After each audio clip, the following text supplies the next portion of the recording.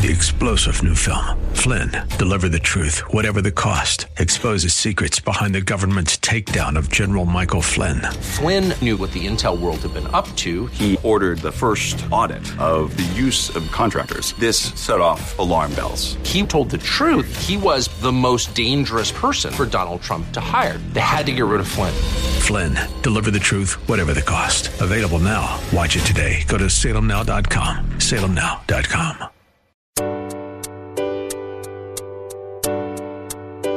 Welcome to Love Never Fails Radio. Love never fails. Inviting you to join in the fight for love. There are millions of people who are trapped in modern-day slavery. Take a stand to do something against this injustice. Join the fight against human trafficking. If you truly love, set the captives free. Each week, this program sheds light on the needs of vulnerable people in our community who are impacted by human trafficking, homelessness, addiction, and abuse, and celebrates the work of those who are meeting them right where they are and expressing to them that they are precious, valued, and loved. Our goal is to see this radio audience move to compassion demonstrated in acts of service, generosity, and gifts of time. Give up a chance.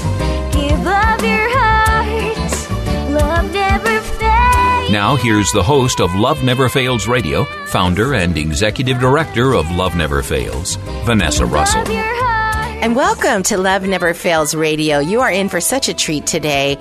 We have a dear sister that is actually joining me remotely to talk about some amazing work that she is doing, halfway across the country. And I just love the way that the Lord is bringing me together with so many sisters that have a similar story, that have a similar heart, that are getting after loving people and empowering people in our communities. And so I want to introduce you to Miss Kimia Motley. Kimia, just to tell you a little bit about Kimia. Kimia is an author. She is a public speaker. She is an award-winning woman, entrepreneur, professional, and educator. And I'll tell you a little bit about her. What her bio is quite extensive. But before I do, let's just welcome Kimia to the show. Hi, Vanessa. How are you? I'm good. So glad to have you on. And just for the listening audience, I had the great pleasure to meet Kimia in New York when I flew out there sort of in a flurry. I don't know if you had a similar experience when so Kimia was actually selected as Investigation Discovery Channel's Everyday Hero for the month of November in 2016. Woohoo! Yay! Congratulations! And thank you so much. I don't know what your experience was like, but I was also selected as the Investigation Discovery Channel Everyday Hero Award for 2017. And I was notified, I think it was 2 weeks before I was awarded. And I thought I was being punked. Did you think that, Kimia?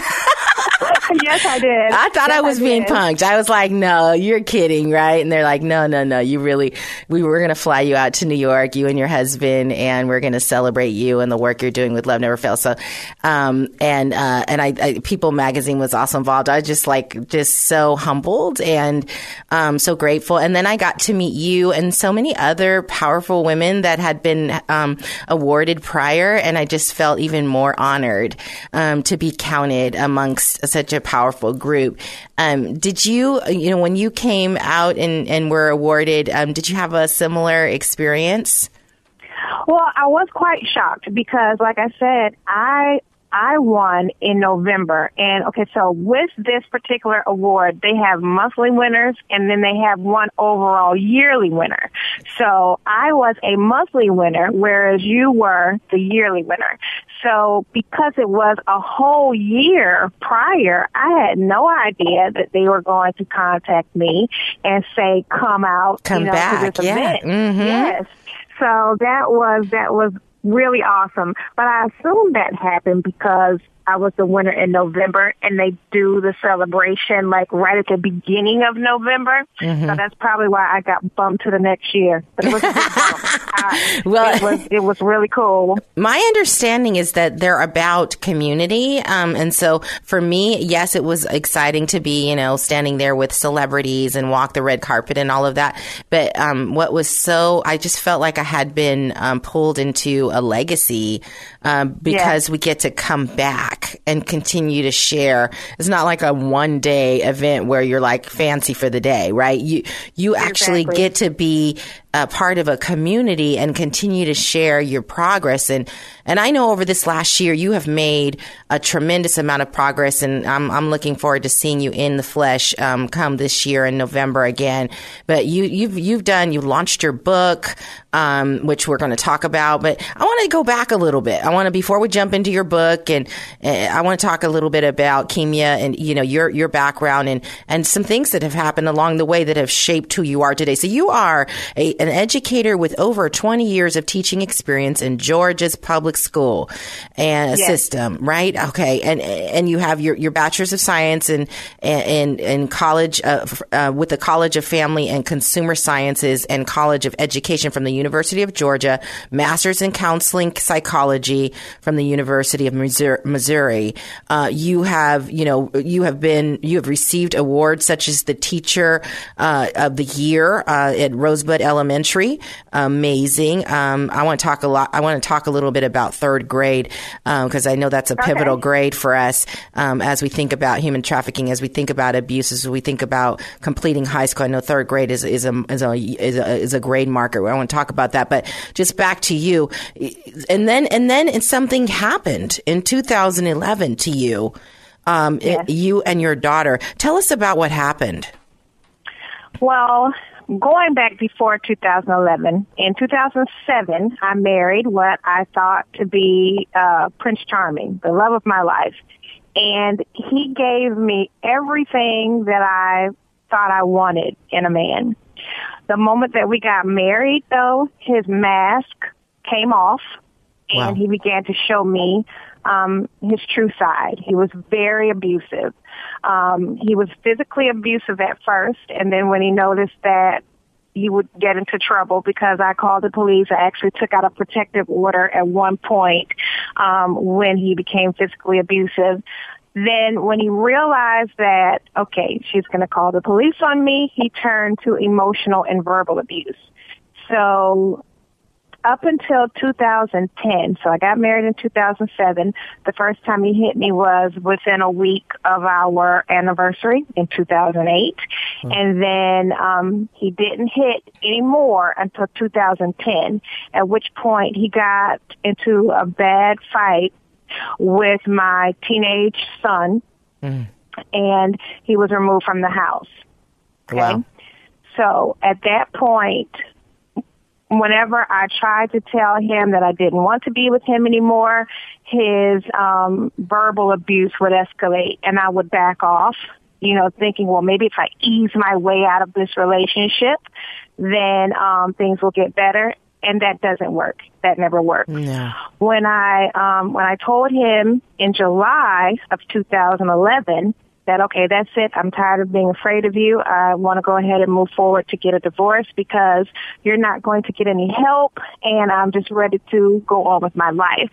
Well, that's the number one thing you shouldn't do when you're an abused woman. You don't tell the man that you want to leave or get a divorce. You prepare a plan and you go. But I didn't know that. Yeah. So on September 20th, 2011, as I was driving my daughter to daycare, he met me outside of her daycare center. He, as I was exiting the car, he shot me multiple times. Wow. He shot me in my face. As I was trying to run away from him, he shot me in the side of my neck. I fell down to the ground and I began shouting, no, no, no. He shot me in the back of my head. So at that point, I felt him walk away from me. I couldn't see him, but I could feel him walk away. And I'm looking for my daughter, like, where is she? Because ironically, when she exited the car, she had on one shoe. She had one shoe on, one shoe off, and I was fussing, at her as we do when we're rushing in the morning. And I told her, I said, go there and put your shoe on. So I knew that I sent her to sit on the ramp to put her shoe on before she walked into the building. So as I'm looking for her after being shot 3 times, I noticed she's still sitting on that ramp, but I saw her head drop. But Vanessa, I just assumed that her head dropped because she didn't want to see what was going on with me. Okay? Well, he walked back over to me. Right after that point, he shot me one final time in my back. He got into the car, which was his mom's stolen vehicle. He had a truck, but he wanted to camouflage himself, so he stole his mother's car to do this horrible deed. But he drove off, and surprisingly, I'm still awake. I'm still alert at this point. I jumped up. I ran over to my daughter because, we're in mommy mode, and all I'm thinking is I want to reassure her that I'm okay. So when I got over there, I said, Mommy's okay, look. And then I saw that he shot her as well, one time in the head. My God. Now, I could go on with that story, but the bottom line is we both lived by God's grace. Yes, thank you, Lord. Yes. My God. It's because of that situation I started my organization, Haven of Light International, and also because of that I wrote this book, Born of Violence, because, Vanessa, I never want another family to go through what we went through. That's right. And if I can do, one thing to prevent it, that's what I want to do. Well, amen to that. And I am so grateful you're on to share your story so that those that are listening can share with their family members, and we can use these experiences, which are so horrific, to bring light into dark places and to save lives. So we're going to take a break. If you want to get involved in this movement for love, movement for safety, movement for our children, and for families, we urge you to give us a call at 844-249-2698. We'll be right back, and thank you for listening to Love Never Fails Radio. For more information on this program, visit loveneverfailsus.com. That's loveneverfailsus.com. We'll be right back with more right after these messages. Welcome back to Love Never Fails Radio, where you are invited to turn your compassion into action and love those in your midst. And welcome back to Love Never Fails Radio. We are in the studio today with Miss Kimia Motley, who is an author, a speaker, an advocate, an educator, and just a wonderful woman of God and mother. I'm so grateful to hear part of your story. And as we were discussing in the break, you were saying that sometimes when you tell this story, it's almost like an out-of-body experience. You feel like you're talking about somebody else. Tell us more about that. Well, I think because I go around, especially here in the state of Georgia, and I share my story so much, it almost feels like I'm talking about someone else. But I think that has occurred because I do talk about it so much. As a teacher, I learned early that whoever's doing all the talking is doing all the learning. So, teachers that lecture a lot, their students aren't learning much because they're not saying much. But even in therapy, when you're divulging what's going on and you're talking about it, it is very therapeutic, and you get to a point of healing. Now, yes. Are there certain things about this situation that still bother me or hurt me? Of course. Yeah. But that particular segment I'm able to tell, and it doesn't bother me as much, as others. Yeah, I've had a similar experience when I tell my story, about child abuse I endured and things that I experienced in my childhood. I feel that it's quite therapeutic, but yet there are times when I think about, for me, when I think about people who knew that I was hurting and didn't say anything. Yeah. Those scenarios do create some sadness for me still. And maybe those are just unexplored areas that still need healing, But at the end of the day, the fact that you're willing to share your story in written format and verbally, is such a gift to the community. And it's really, for those who have experienced domestic violence or know someone who is, I want us to just understand the greatness, right, and the value of this gift that you're providing here, and that it has purpose, right? And I love that you say, and your book title, you talk about triumph over tragedy, living out God's purpose. You are fulfilling God's purpose, and if I might say, God had a plan and a purpose for your life, and it was to prosper you and not to harm you. And and so tell us about, you had this tragic situation occur. I can't even imagine. I have a 10-year-old daughter, seeing my daughter, slumped over with a bullet in her head. I mean, come on. That's just that part. I mean, shoot me up all you want, but, shoot my child. My God. Yes. So what was going through your mind at that time? Immediately, you go into mommy mode, protection mode. I wasn't thinking about myself anymore. I get asked this question a lot, and I remember the moment that I thought of myself, but it was only for a moment. Like, when he shot me in my neck, I remember reaching there and thinking, I'm going to die, And I started thinking, well, I can't because I have a son. My son was 16 at the time, and I have a daughter, and who was going to take care of them? So I immediately thought, well, I can't die, in the midst of this going on. You literally see your whole life flash before you in an instant.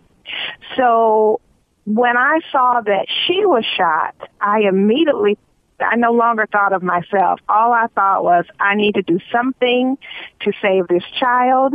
And then I automatically started thinking, well, if he's done this to her, what would he try to do to my son? Right. Because he had now the man that I married was not their father, okay? Mm-hmm. But my daughter told everyone that he was her dad. They had an awesome relationship.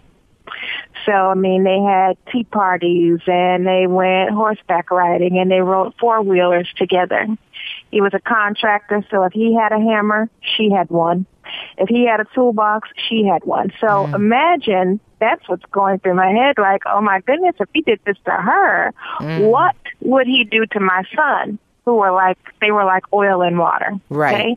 So by the time the ambulance and the sheriff arrived, I immediately started barking orders. I said, somebody needs to get someone to my address, and I started telling them what my address was.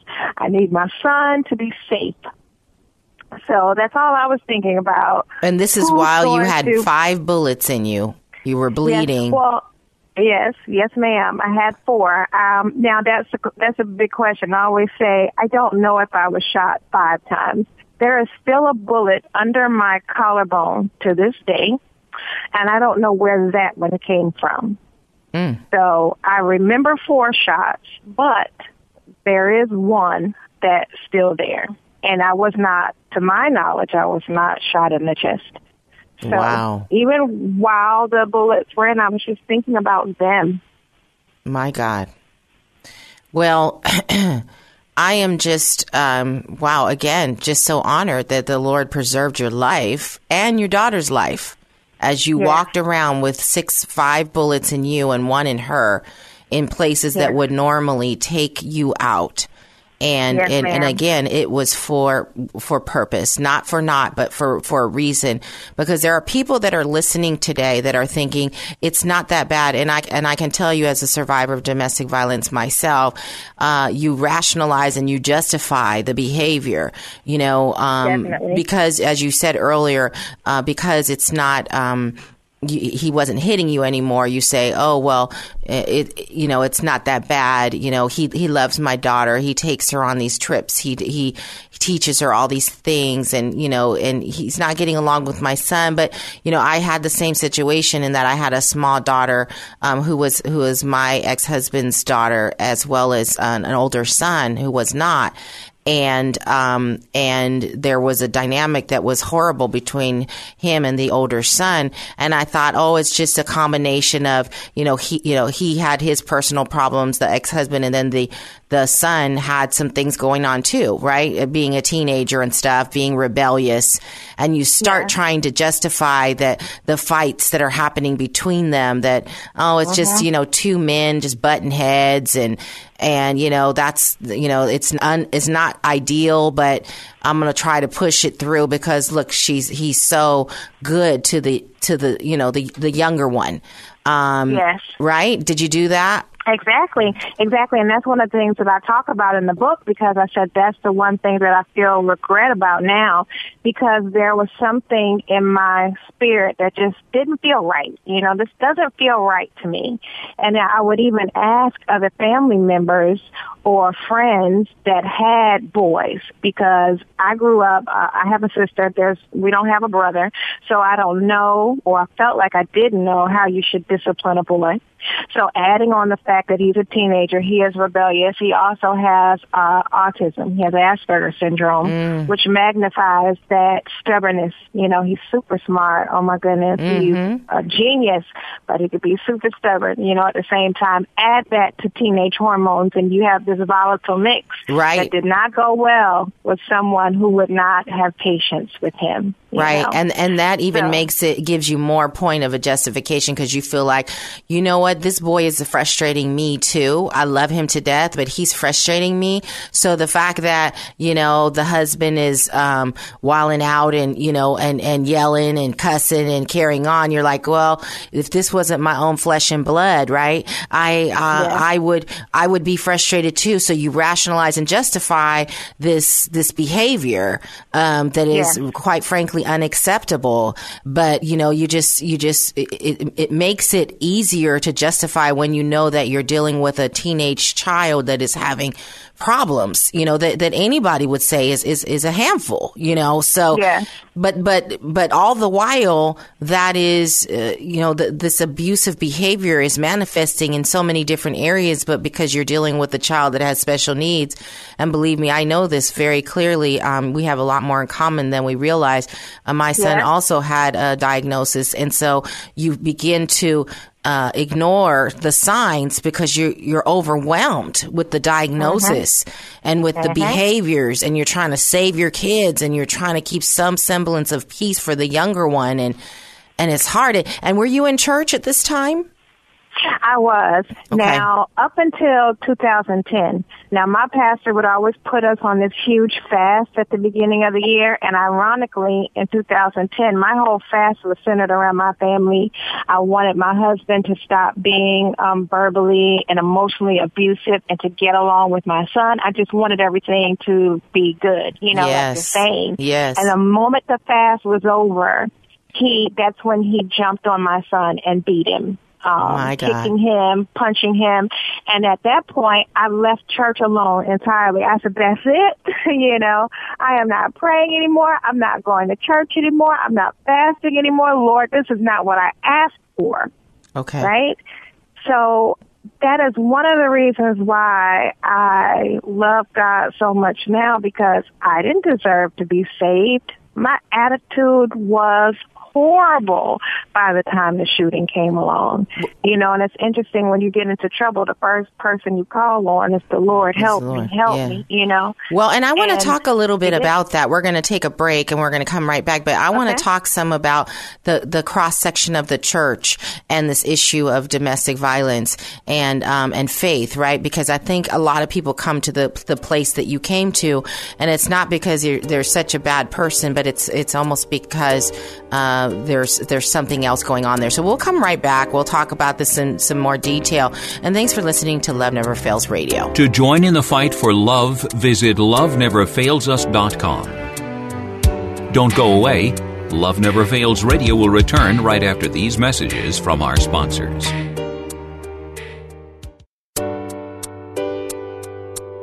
Welcome back to Love Never Fails Radio, where you are invited to turn your compassion into action and love those in your midst. And welcome back to Love Never Fails Radio. We are in the studio with Miss Kimya Motley, who is an author, educator, advocate, mother, just a wonderful leader in our community. And she is talking about her book, Born of Violence, her experience having been shot, remembering 4 times, but probably 5 bullets that went through her body, and her own child who was shot, which led up to her creating her nonprofit and writing her book.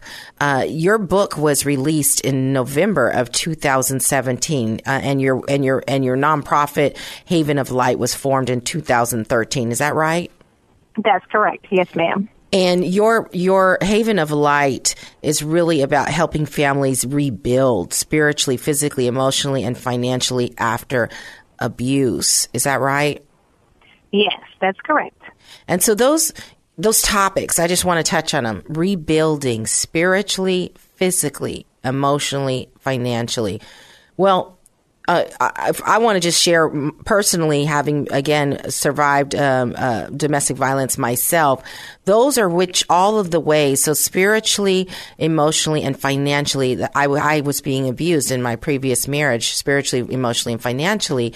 And I found, just as we were talking in the last segment about the cross section with the church, I found that the church had a really hard time dealing with what to do when someone's being spiritually, emotionally, and financially abused. Did you find that as well? Yes, ma'am, definitely. The church is ill-equipped to deal with domestic violence. They go through seminary, pastors go through seminary. They're really not touching on that issue very much at all. I would love it if we could get into those schools and just hold a class on how to deal with domestic violence, because it's not a marriage issue. It's an individual issue. But I had that issue as well when I was married, because we actually had a domestic violence support group in my previous church where I was going before the shooting. And when I explained to the leader of the church about what was going on, I asked her, I said, am I being abused? Now, a lot of times women don't even know that they're being abused. They just know that it doesn't feel right what's going on, especially if you grew up in a home where abuse was present. Where you were being abused, yeah. Mm-hmm. Right, but the woman told me, she said, no, you're not being abused. Several of the women that were there told me that I wasn't, that maybe I needed to submit to him more, be a better wife, because he was sick also at the time. And they thought perhaps if I were nicer, that he wouldn't behave in the way that he was behaving. So by quote-unquote experts, I was told you're not being abused. Wow. Know? Yeah. And so you that sort of, at first you accepted it, it sounds like. You were like, oh, I'm not being abused. I need to submit more. Yes. But then after the incident, you were resentful, I would imagine. Definitely. Well, after the incident with my son, I was very much so. By the time the shooting came around, I was forgiving of many things because I was just so thankful to be alive. Yes. But if anything, it confirmed to me that if there's something inside you that just doesn't feel right, whatever's going on, something is telling you, no, this isn't right. You need to be confident enough to hear your voice and hear the voice of God through you even, and not rely so much on what other people think, about what's going on. Yeah. I remember what caused me, what happened to me that released me from the abuse was that I had gotten 3 phone calls in 1 week. One person and 2 of the people had no clue what was going on in my house. And one person called who was a pastor at the church and said, he pulled me aside. He didn't call me. He pulled me aside and he said, I want you to know that separation is biblical. And he said, if the person is putting you in harm's way, threatening you, using up all your money to control you, verbally abusing you, calling you out your name, degrading your children, wishing ill upon you and your children, these types of behaviors, you have the right to say, I no longer feel safe here, and I'm going to separate for a time. And so that was the first I had heard that I could get a blessing. I could still be blessed and be separated. And so I had made up in my mind that I was going to live a life of a single woman, but, be married. So at least I could get that much release. And then the second person called me and she said, I had a dream about you, a horrible dream, and I fear your life is in danger. That was the second person. And then another person called me and said, I had a horrible dream about you and I fear for your life. And those three incidents made me, I had chills when they called, and I literally left the house that week. I found somewhere else to go. I packed up my kids and I left my house, which I owned, and I moved out of my house for fear for my life. And so I just say that I'm sharing that with you. I feel like you understand that intimately. Definitely. And then I also just feel like someone's listening that needs to hear, like the Lord is speaking to us. Yes. Huh? He's saying things that we need to listen to. And the thing about that is they just need to make sure they have a safety plan. If you don't know what a safety plan is, Google it. I need you to do that. Anyone that's listening that you feel like, okay, that's the final confirmation I need, look up what a safety plan is, do everything that is needed in order to go, and then make a quiet exit. Never, ever tell him that you're leaving or you don't want to be with him anymore, because those are trigger words that escalate. Whatever level of abuse you're already receiving, it will get worse. Yeah, because what does that prompt? You're going to talk about it. And if the person is, well, why, you're wanting to draw them into a discussion. Once you've made up your mind, there's no need for discussion, because the person that you've been with is probably pretty good with words. So they're either going to convince you to stay, or they're going to harm you, like you said, right? Exactly. So, and I will post. We actually, Love Never Fails has a safety plan that we do with all of our survivors as they are coming into our homes. We do a safety plan with them. Should they decide they want to return to that life, at least they have a format for thinking through the next steps after they decide to leave. And so I'll post that on our Facebook page as well, along with some more information about your organization. So do you kind of detail that out in Born of Violence? I did not have a safety plan, so I do talk about that. Now, one of the things that I love about my book, I know it's my book, so I love everything, but the thing that I love the most are the spotlights. At the end of many of the chapters is something called a spotlight. Like at the end of chapter 1, it's called Spotlight on Abuse, Sexual Abuse, because like we said, our stories are very similar. I was violated as a child at the age of 5. Every relationship that I was in as a teenager and young adult was very abusive. So I talk about in the spotlight what that manifests as when you're an adult. I talk about different behaviors you may exhibit, different things you may think, talking about your relationships going forward, but I also give a scripture that has to do with how you can deal with the feelings that you're going through. But it also talks about very practical things you can do on different chapters, talking about getting safety plans, going to counseling, connecting with support groups, things of that nature. So those types of things I detail in those spotlights, because I was totally clueless in getting into that relationship and exiting that relationship, the correct things that I should have been doing. Yeah, when we come, so we're going to take a break, but when we come back, I want to talk, one of the things that I used to say, just kind of as a joke on myself, is that I have a horrible picker.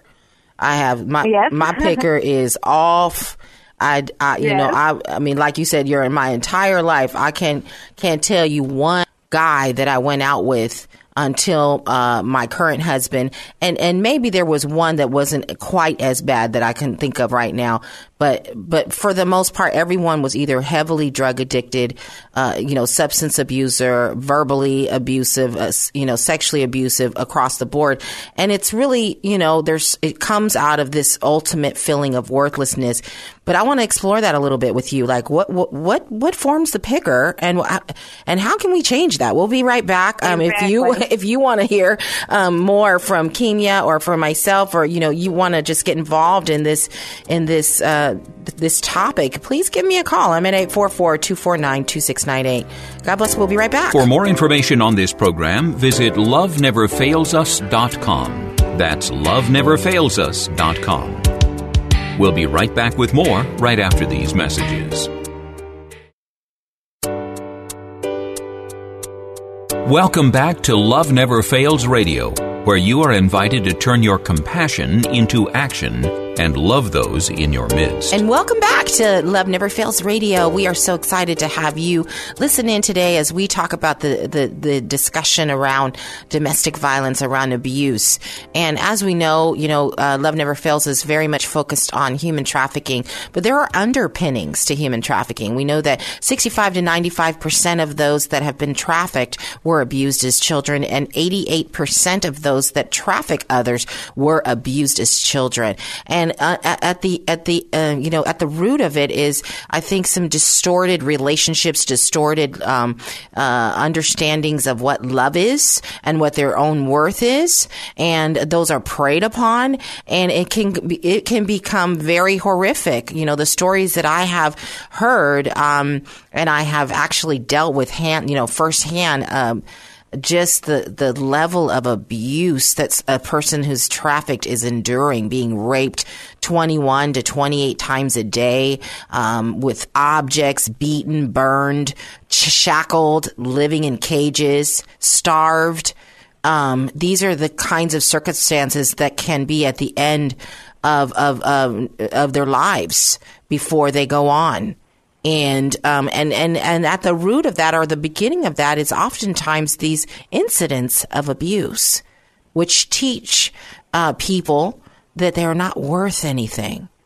And somewhere in there, I believe this topic that we were just touching on in our last segment of having this belief about ourselves, which causes us to pick partners that are not safe and are not healthy. I know you explore that quite a bit in your book, and you were actually just talking about it on your Facebook Live the other day. I was listening in. Tell us a little bit about your point of view on that, Kemia. Well, I believe that when you accept less because you believe you're less. You believe that you're not worth it, so you accept that. And I find that even translates into other areas of your life. Now, for myself, I grew up in a home where I saw domestic violence being played out. My father was very physically and emotionally abusive, but he didn't think very highly of women, period. So the names that I was called as a child were not something that your father should be calling your daughter. I wanted to be his princess, but I was his B word. Yeah. And I would say, Daddy, I don't like that. But he'd say, but you're my B. You're my B. So that's a good thing. So when something like that is planted in you as a child, you can think about those thought processes, add abuse on top of that, add sexual assault on top of that.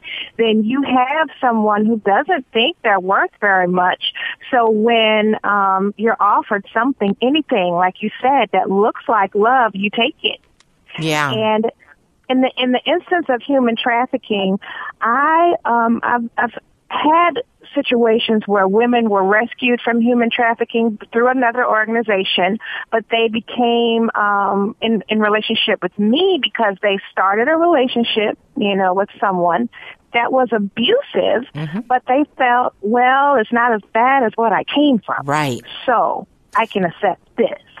So just trying to change those mindsets when your worth or lack of worth is so ingrained in you, it's hard. It is very hard. And you almost can't do it without that spiritual base and without counseling and then a good group of people to support you, to help bring you out of that and let you see that you are worthy.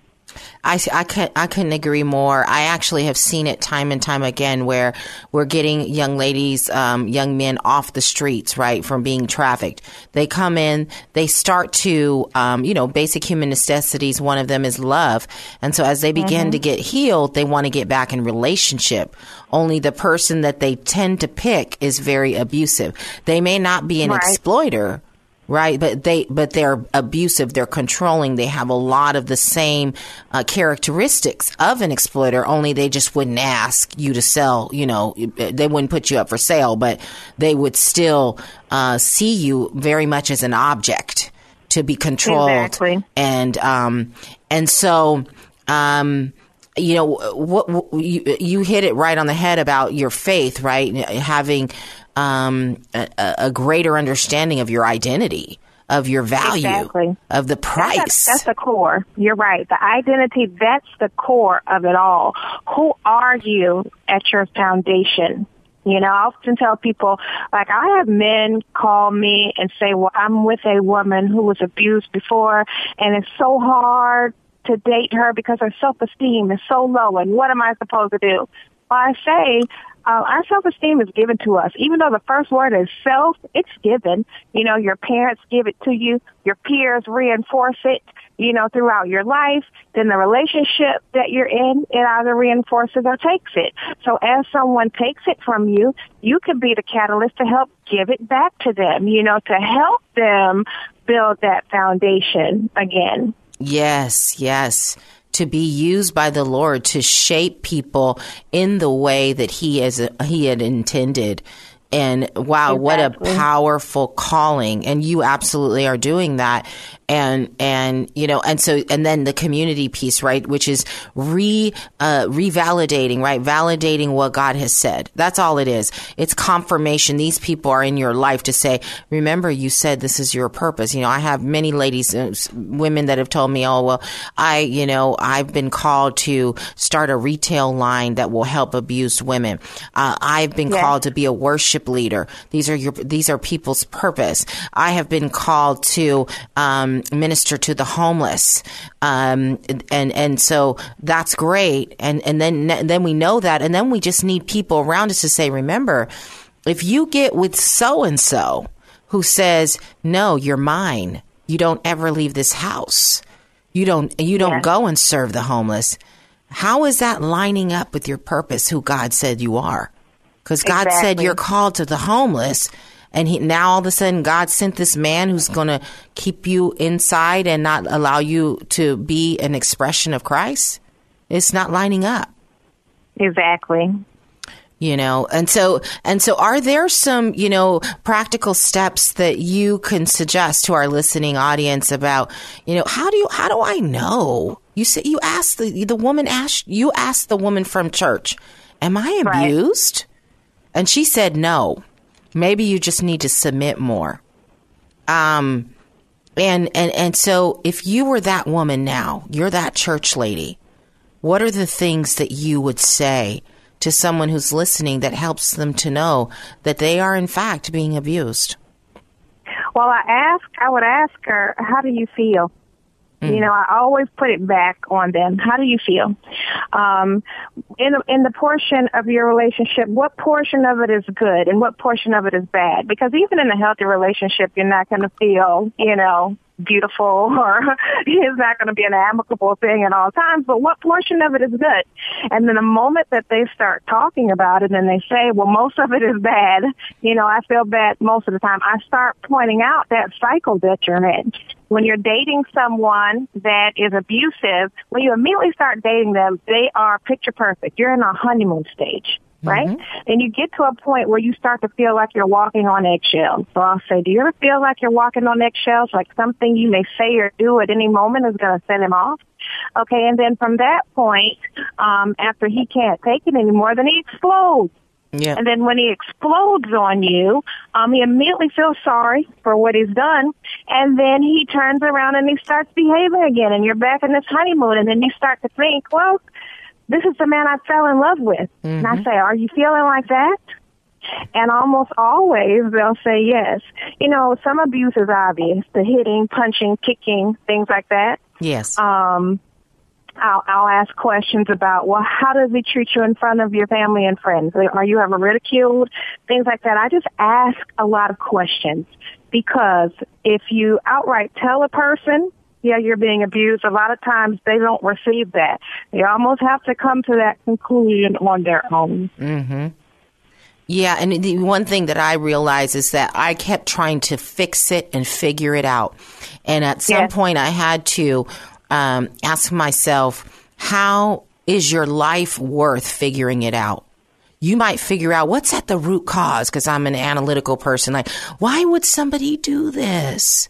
Why? He said he loves me. He must be so hurt from this thing and that thing that's in his past. And I feel so bad for him. And you go through those stages where you're trying to fix him and you're trying to mother him and you're trying to mother her or fix her if she's the abuser. And then you just realize, what price is it going to cost me to figure out the answer to that question? We're going to come right back. We're going to talk about events that are going on in the community and ways that you can connect with Kimya. Thank you for listening to Love Never Fails Radio. To join in the fight for love, visit loveneverfailsus.com. Don't go away. Love Never Fails Radio will return right after these messages from our sponsors.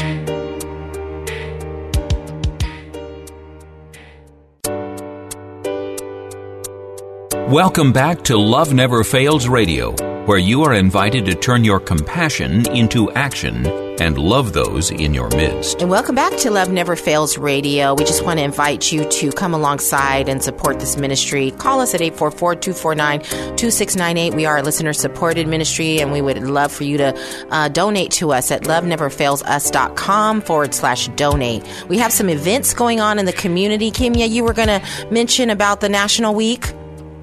Yes, this week is National Crime Victims Week, and Saturday is the last day, but I'm sure that there are events going on around in the city even towards the evening hour.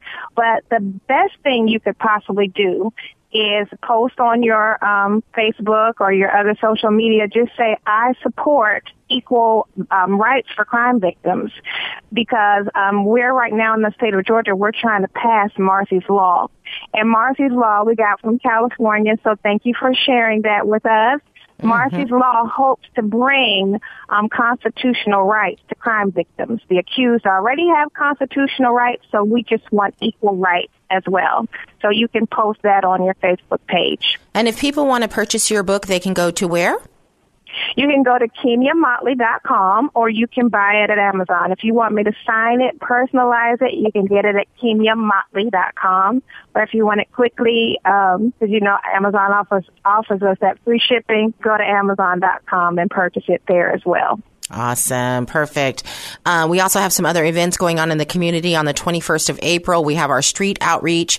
That's at 7 p.m. We'll be meeting at Faith Fellowship Church, 577 Manor Boulevard in San Leandro, and then going out. So please do sign up on our website, which is loveneverfailsus.com, and go to the events page. Also on the 27th of April, we have an annual youth open mic called Stop the Pimp. It is at Benny Ono's in 1427 Broadway in Oakland. Again, information on the event page on our website. On the 28th of April, we have an event called a G4G Day, Girls for Girls, in San Francisco Bay Area. I will be talking there about STEM with about 50 or so young ladies. So that's from 10 to 4 p.m. if you want to come out, and also on the events page. And then lastly, on May the 3rd, I'll be at the West Coast Anti-Money Laundering Forum speaking there about human trafficking. I want to invite you out to join us.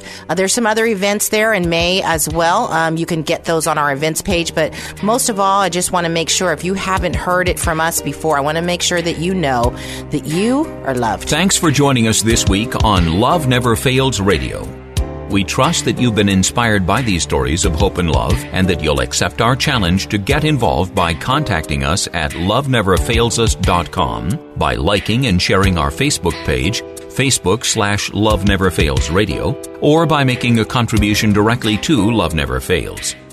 This program is the broadcast outreach of Love Never Fails, which is a donor-supported nonprofit ministry that Vanessa founded as a way of directly impacting the lives of young people who are trapped in or at risk of becoming involved in human trafficking. This broadcast needs your involvement and support. To find out more, simply go to loveneverfailsus.com and click on the radio show link. Today's program was brought to you in part by Case Industries, as well as supporters from Faith Fellowship, New Hope Christian Fellowship, and the International Church of the Foursquare Gospel. On behalf of Vanessa and the whole team at Love Never Fails, thank you for listening, and thank you even more for committing to turn your compassion into action and love those in your midst. Give love a chance. Give love your heart. Love never fails.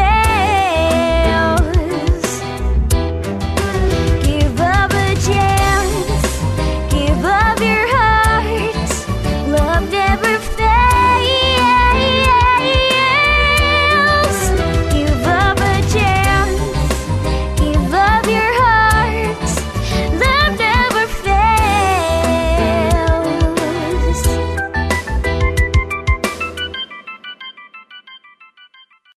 3-star General Michael J. Flynn, head of the Pentagon Intelligence Agency, knew all the government's dirty secrets. He was one of the most respected generals in the military. Flynn knew what the intel world had been up to. He understood its funding. He ordered the first audit of the use of contractors. This set off alarm bells.